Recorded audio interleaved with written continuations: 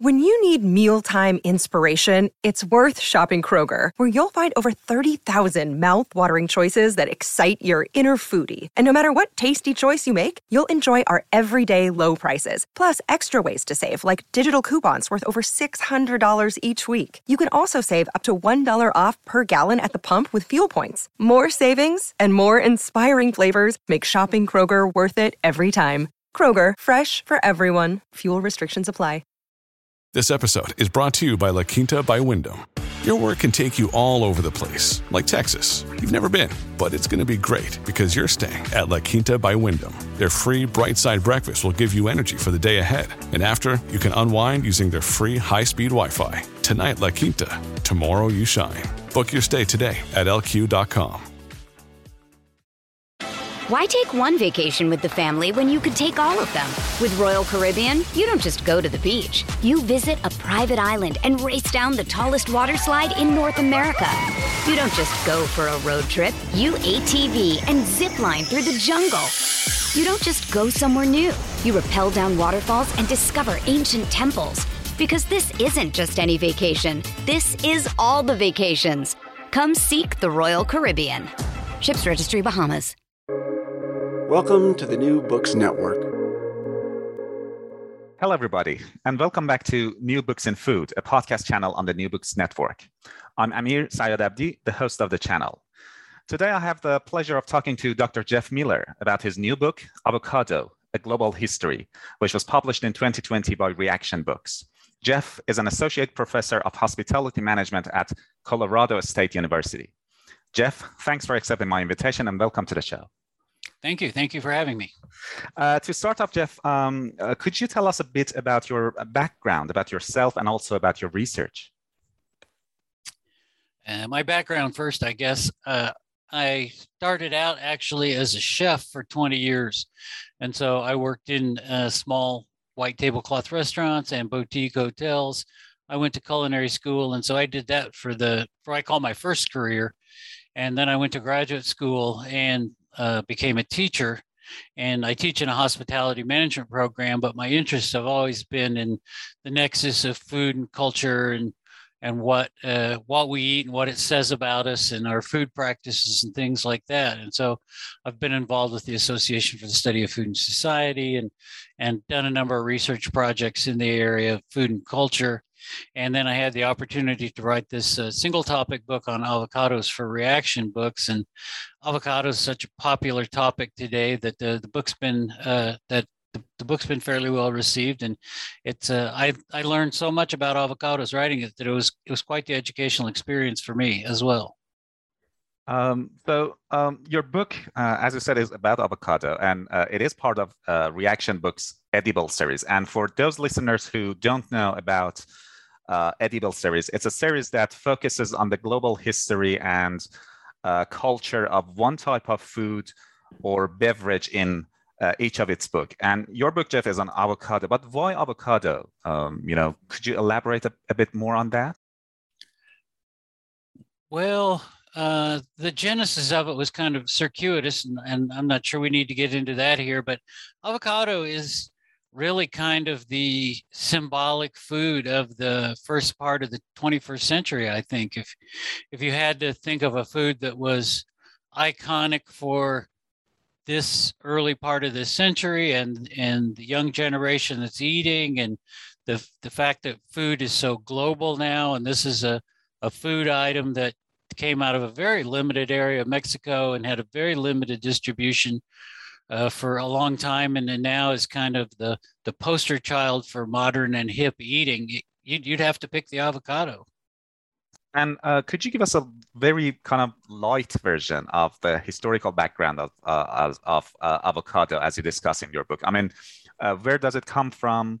How long has it been in existence? How long has it been used as an ingredient? And since you're based in the US, and so are many of our listeners, how did avocado find its way to the US?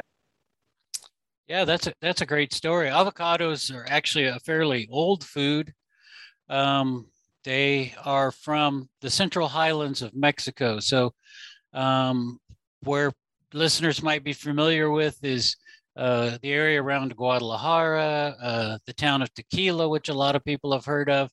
And so the southwestern part of Mexico, southwest of Mexico City, there's pine forests in these temperate highlands. And this is where the avocado originated. It's interesting. It originated in a very small area, but it was a favorite food of what we call the mega herbivores. So things like gomphotheres and toxodons and giant ground sloths and some of these animals that are no longer with us, but it was a good food for them. And they would eat this because it was a dense calorie source and it was a source of vegetable fats. And they had such big digestive tracts that they could excrete it.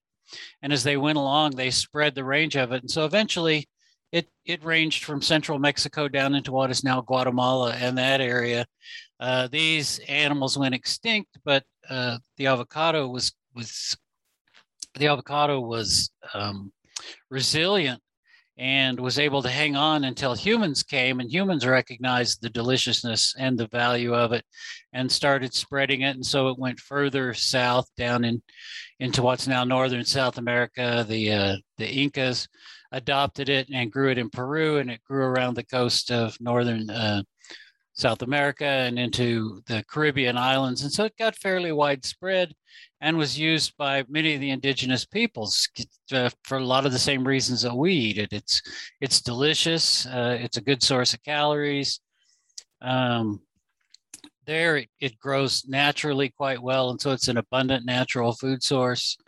And then when the Spanish conquerors came to that area, they adopted it right away. They called it poor man's butter, and they used it almost as a butter substitute in a lot of ways. And then it actually went to Europe, and then it came back to the United States. But it really served a lot of purposes for a lot of people. How it got on its current path was that it was being grown and consumed a lot in the markets of central Mexico and Mexico City. And people were looking for new foods to grow in California. California in its early days was not the land of Hollywood and Silicon Valley and the hippies and beatniks in San Francisco. It was the fruit and vegetable basket of the United States. And people were looking for new and unusual products to grow in Southern California. And avocados did extremely well there. And they started breaching the consciousness of American chefs and got started there. But they remained somewhat of a niche product for a long time. They've always been expensive, even more so in the early days than they are today. So they were considered an upscale food product, and a lot of the early recipes were combined with things like grapefruit and shrimp and other asparagus and other expensive ingredients. So it's very much a status food. It really wasn't until Southwestern food, Mexican food, Tex-Mex food became widely popular in the United States that it really grew to what it's considered today. It's kind of modern popularity levels. And really, we can almost single-handedly ascribe that to the dish of guacamole. As Americans wanted more exotic things to eat while they watched football and other things like that, American viewers know that the Super Bowl, the National Football League Super Bowl, is the most popular food occasion in the United States after Thanksgiving. And we eat tons of guacamole during that. And from there, it just took off and everybody had to have an avocado. And then with the boom in avocado toast of the late 1990s and the early 21st century, that just sealed avocado's place in the cultural pantheon of modern, interesting, cool, exotic gourmet foods. That was indeed an interesting history. But you mentioned something that I want to kind of follow up on. Avocado has become one of those fruits that is like available all year round, right? And it has also become associated with middle class and white middle class at that, which you mentioned. And whenever these happen, whenever a particular food item turns into sort of a commodity for the global north, it is kind of safe to assume that somewhere else in the world, most likely somewhere in the global south, is dealing with the consequences of such mass productions or monoculture plantations and everything that comes with globalized agriculture, basically, both in terms of environmental consequences for those regions and also issues of regional livelihoods. So what are some of these, in case of avocado? Yeah, there's a lot of consequences to avocado production and distribution because it's become so popular. The price of an avocado today is still extremely high as a percentage of annual income for middle class white people in North America. It's smaller than it's ever been, but it's still an expensive item, and so that price that it brings in the United States and in other places in the global north. Great Britain has really seen a huge increase in the amount of avocado that it eats, and other places like that. It's become a status food in China now. So all these large markets that have capital to buy it have driven the price up. As a result, a lot of avocado production in Mexico. Mexico is still the largest producer of avocados, but a lot of that production gets funneled to the United States especially, but also to Great Britain to some degree, and certainly to China. As a result, it's a food that used to be inexpensive, nutritious. An avocado is calorie dense. It provides a lot of valuable dietary fats for people who may not have access to meat for protein, and it's a high protein fruit. It's a fruit, actually. It's a high protein fruit, which is unusual. So it provided lots of nutritional benefits to indigenous people and people who are traditionally poor and smallholders and things. But because it's so profitable in the export trade that it's become unavailable to a lot of people who at one time used it as a valuable nutritional asset. I hear that in the markets in central Mexico today, the prices have doubled and tripled in recent years, and used to be something that was virtually free now can take 2 to 3 hours of an average working person's wage, or even 4 hours to buy an avocado or two. So it's very much changed the economics of who has it available to them. In Mexico, if you don't have a tree in your own yard, a lot of times you can't even afford one. So that's become a problem.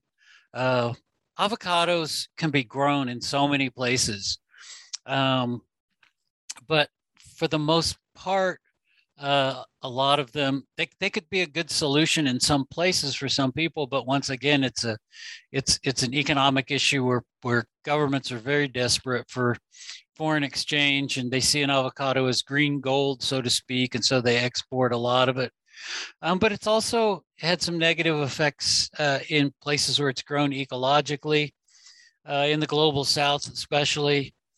Avocados are very thirsty, and an avocado, just as kind of a general rule of thumb, a large avocado takes about a bathtub full of water to get to maturity, which makes it a fairly thirsty piece of fruit. When it's grown in places that don't have a lot of water, like Australia or Chile, a lot of water gets diverted to the production because governments want to make sure that it's an export crop that brings a lot of money to the local economy.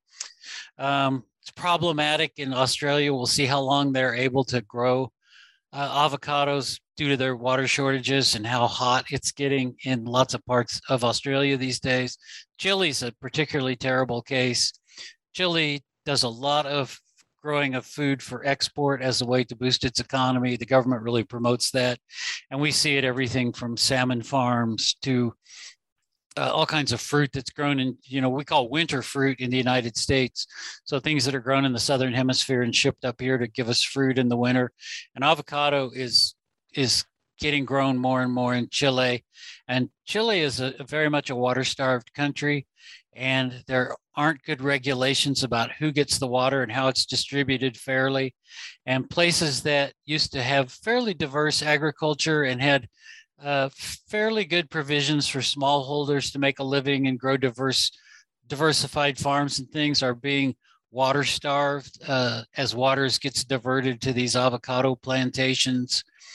And as a result, they have what they call ghost valleys. It used to be fairly well populated, full of smallholders and people, who are doing, I wouldn't exactly say subsistence agriculture, but we're smallholders making small livings, and they're being pushed out because the big growers are being able to basically steal all the water, or certainly take much more than they're allocated.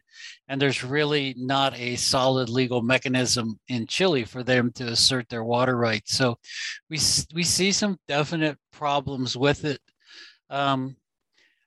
In terms of legalistic propositions and smallholders and people who could use this, there are some places where it's done a little better, but overall it's kind of a problem like that, and there are of course crime problems associated with it in Mexico as well.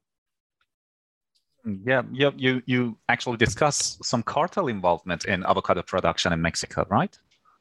Yes, because, in Mexico, it's one of the biggest, and certainly in central Mexico, it's one of the biggest industries.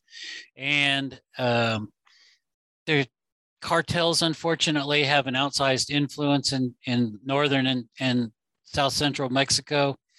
And every so often, the government decides they're going to crack down on the cartels, and they run various campaigns against cartel influences and cartel criminal activities. And so one thing that the cartels have done have kind of muscled their way into the avocado business, and as a result, there's quite a bit of cartel control of certain orchards, certain distribution systems, certain production factories for packing and shipping and making guacamole. If you did kind of a dollar averaging kind of scheme, the cartels, if you think about every dollar of avocado that's imported into the United States, the cartels get 5 or 10 cents of that, and it makes them extremely wealthy, extremely powerful. They use physical force to force people to join them. They control a lot of distribution access. So there's definitely a lot of cartel involvement in it, to the detriment of the smallholders and to the ordinary people that work in the industry, which is a lot in South Central Mexico. I was reading just the other day about a chef in London who has stopped serving avocados altogether. And when they interviewed him about it, he said that the avocado is the blood diamond of central Mexico, and he doesn't want his restaurant to be associated with that anymore. And we're seeing more awareness of that, and some people starting to not serve avocado in commercial food service. But that's extremely hard because customers, at least in the global north, very much want avocado. It's a modern food. It's a glamorous food, and a lot of people think that they need it, in their operations to draw customers and make a living. So, but there are people becoming more aware of the pernicious influence of the cartels in the global avocado trade. That was a really good point, Jeff. And do you think? I know this is a very general question, and it's not within the scope of this podcast, perhaps. But is there anything that we could do to, make situation better for avocado producers apart from stop eating avocado? Yeah, that's actually a question that I wrestle with quite a bit personally. I got very familiar with the situation with avocados, and I ate a lot of avocados while I was doing some research for this book. One of the things that's happening is that avocado production is becoming more globalized. And so there are opportunities. For me personally, I live in a part of the United States where avocados from Mexico are the primary way to get avocados, but there is seasonal production of avocados that United States actually has a pretty big avocado industry itself. So, as an individual, I'm trying to limit my avocado consumption to avocados that are grown in the United States. I can't say I'm perfect at it, but I really try and focus mine there. And a lot of the cartel avocado production is Hass avocado. So Hass in the United States is by far the largest kind of avocado. So it's the smaller avocado. The skin gets really dark purple, blackish when it gets ripe. It's very popular with consumers. It's got this is just what American consumers have been trained as avocados. But other people around the world know there's lots of other kinds of avocados. There's green skin avocados. And there's a large industry in Florida of green skin avocados, and we see those sometimes. And certainly if you are, in the global South, if, New Zealand has a prosperous avocado industry. Australia does as well. South Africa's growing some avocados, although their water problems are getting such, who knows about that. There's some production coming out of Central Africa that's pretty safe. So some consumers around the world have some non-cartel choices. Others of us, I think, are not going to be able to eat avocado on a daily basis if we want to feel good about it. And I advocate frequently with people that we should think maybe more about avocado as a delicacy as opposed to an everyday thing that we eat, and we can cherish it more, and we can think about, well, when American avocados are in the stores, we can get them from California, we can get them from Florida, we should eat them. And then, like, things that, so many things that used to be seasonal are now year round. Maybe it's time to think about some foods that are only seasonal again. In America, we only eat pumpkin pie, at Thanksgiving and, Christmas, and we only eat cranberries at the winter holidays here as well. So maybe it's time to think about avocado as a seasonal treat like that as well. Why take one vacation with the family when you could take all of them? With Royal Caribbean, you don't just go to the beach. You visit a private island and race down the tallest water slide in North America. You don't just go for a road trip. You ATV and zip line through the jungle. You don't just go somewhere new. You rappel down waterfalls and discover ancient temples. Because this isn't just any vacation. This is all the vacations. Come seek the Royal Caribbean. Ships Registry, Bahamas.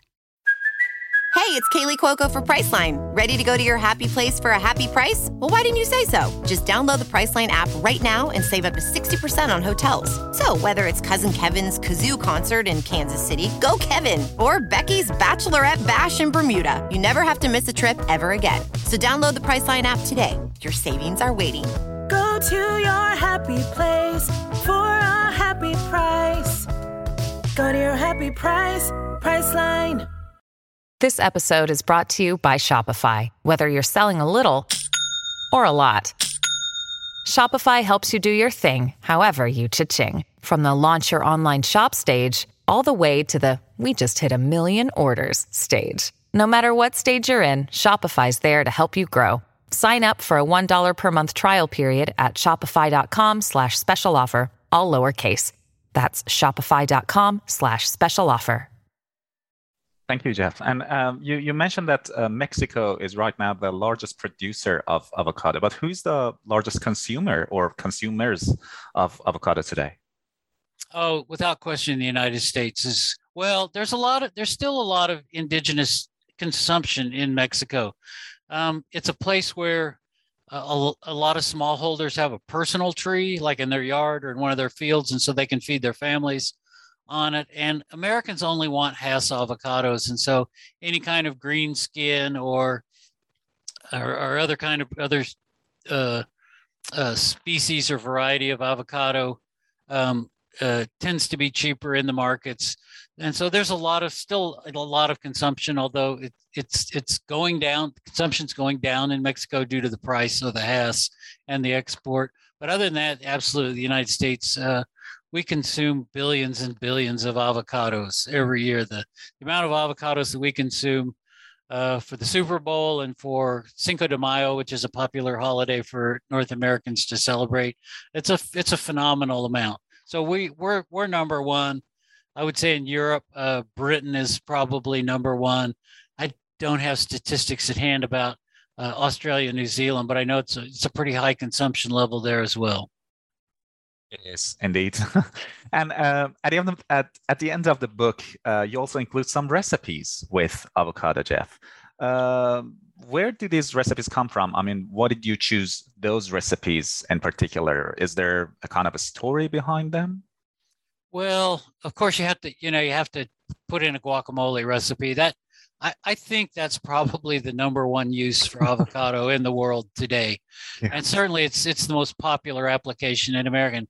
And we went through a phase in the United States where we ate a lot of avocado toast, but possibly that's not as big as it used to be. But we put avocado on sandwiches and we eat a lot of guacamole, so that had to be it. But I also wanted to include some things that were more international in nature. In a lot of places outside the more developed countries, avocado is used as a beverage a lot. And so I put in a recipe from Indonesia that is like a coffee avocado shake. That's a very big drink there. One of the things that if you get into more traditional Mexican food, it's used as a thin salsa, crema a lot. So I put in a recipe for that.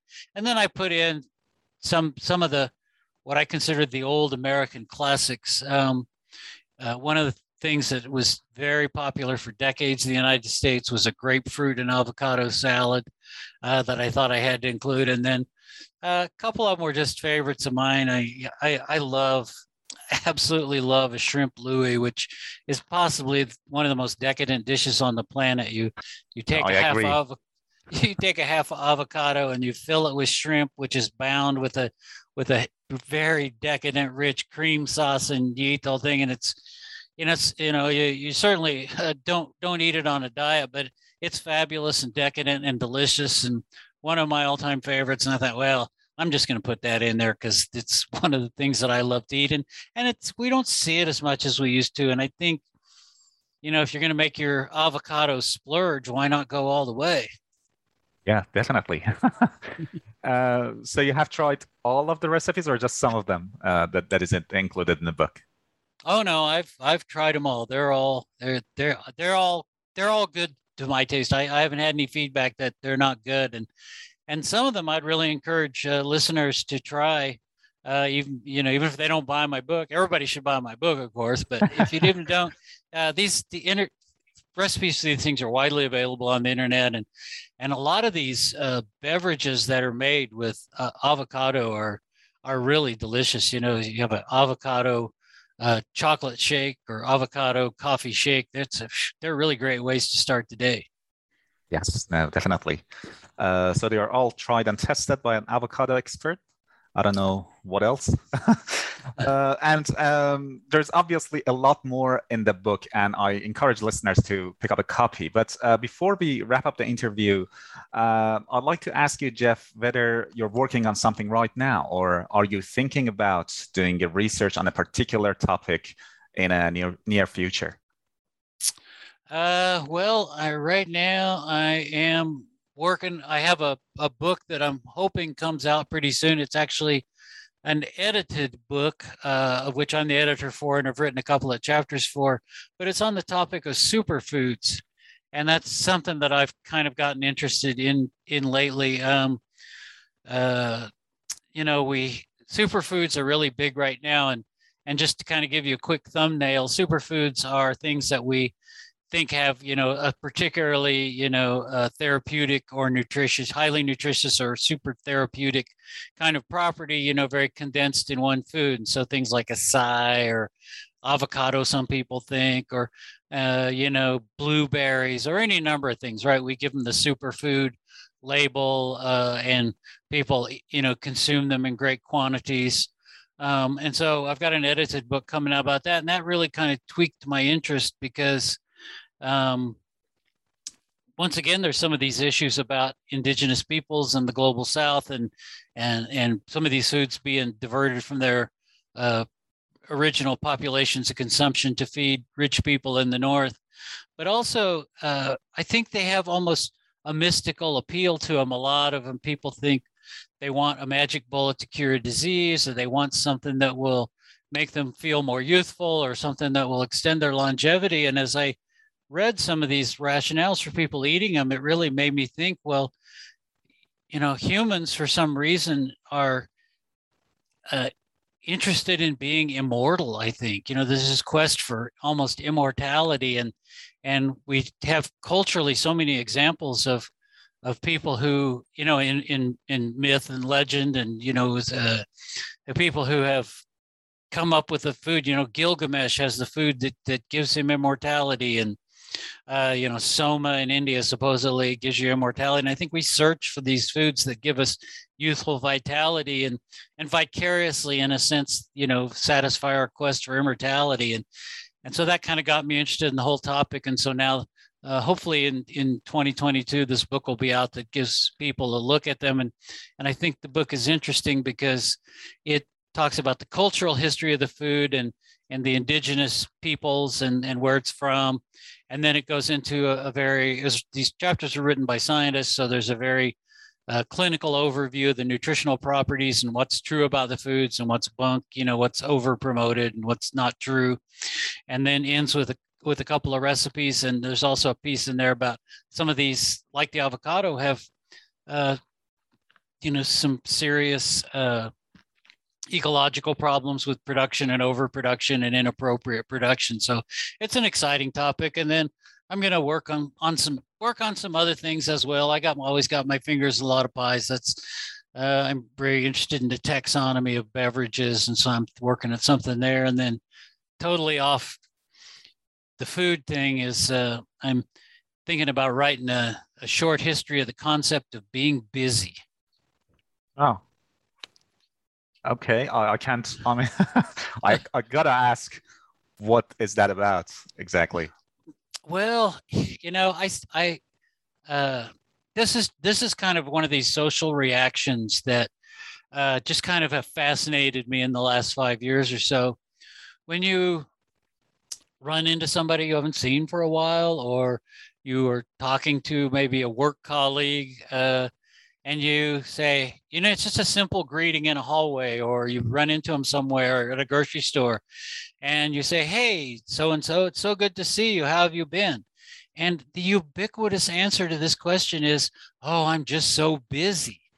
And I'm like, that strikes me that if everybody is universally giving me this answer that, oh, I'm so busy, it's like, well, why are you so busy? I don't interrogate them on the spot, but in my mind, I think, well, why is everybody all of a sudden so busy? What are they doing? Is it negatively impacting their life to the point where they're complaining about it, or are they bragging that they're so important and they're so at the center of everything that busy is almost like a status badge. And so I just kind of want to do some writing that kind of interrogates this concept of, why has being busy and exhausted and frazzled become, kind of the constant state in our society, and what makes it so attractive to be. I mean, if it was so horrible and so awful, I think more people would get off the treadmill, but apparently it's not horrible and awful. That sounds like a very interesting project, Jeff, and I can't wait to read it whenever it comes out. So you're very busy writing all projects. So any further comments? Anything you want to add, Jeff, before we say goodbye? Well, I just hope everybody enjoys avocados and enjoys them responsibly. It's an interesting topic. I hope even if you don't get my book that you read a little more history of avocado. It's just a dish that it has come out of nowhere and placed itself kind of at the pinnacle of our social food imagination, that it's just a fascinating topic. So I hope people get as much enjoyment out of learning about it as I did. And as I did too. Thank you so much for coming on the show and speaking with me today, Jeff, and sharing your insight and your work with our listeners. It was an absolute pleasure talking to you. Well, thank you so much for having me. I Have a good appreciate evening. you. Thank you very much. Bye-bye. Goodbye.